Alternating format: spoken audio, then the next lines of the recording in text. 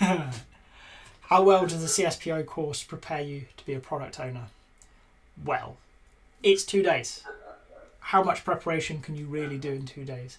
The aim of the CSPO is to introduce you to this as a role, help you understand how in that role you work with other people. It's the start of a journey. Okay? If you were expecting mastery of a discipline in a couple of days, then I'm afraid I've got news for you. Instead, think of it as the first step.